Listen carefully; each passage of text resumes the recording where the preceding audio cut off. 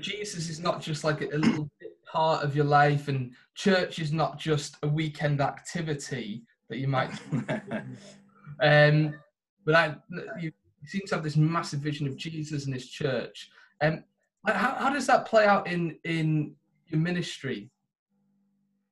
I think one of the things about Jesus that we want to help everyone to understand is that it's not just for the things that we might consider to be spiritual that we want to go to Jesus. We want to move that whole category of spiritual out into everything, whether it's farming or looking after the kids or whatever it might be, and say those things are equally spiritual when they're done with Jesus. You know, we want to help people to understand the value of their work when it's done for him, because he is the expert. He knows his universe. He made it all. He understands it all. You know, as Paul says, he holds it all together.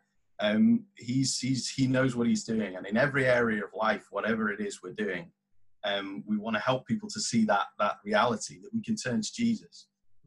Whether it's we're studying for exams, whether we're looking at something in the world that we don't quite understand, something about the creation, whatever it is, Jesus is the expert.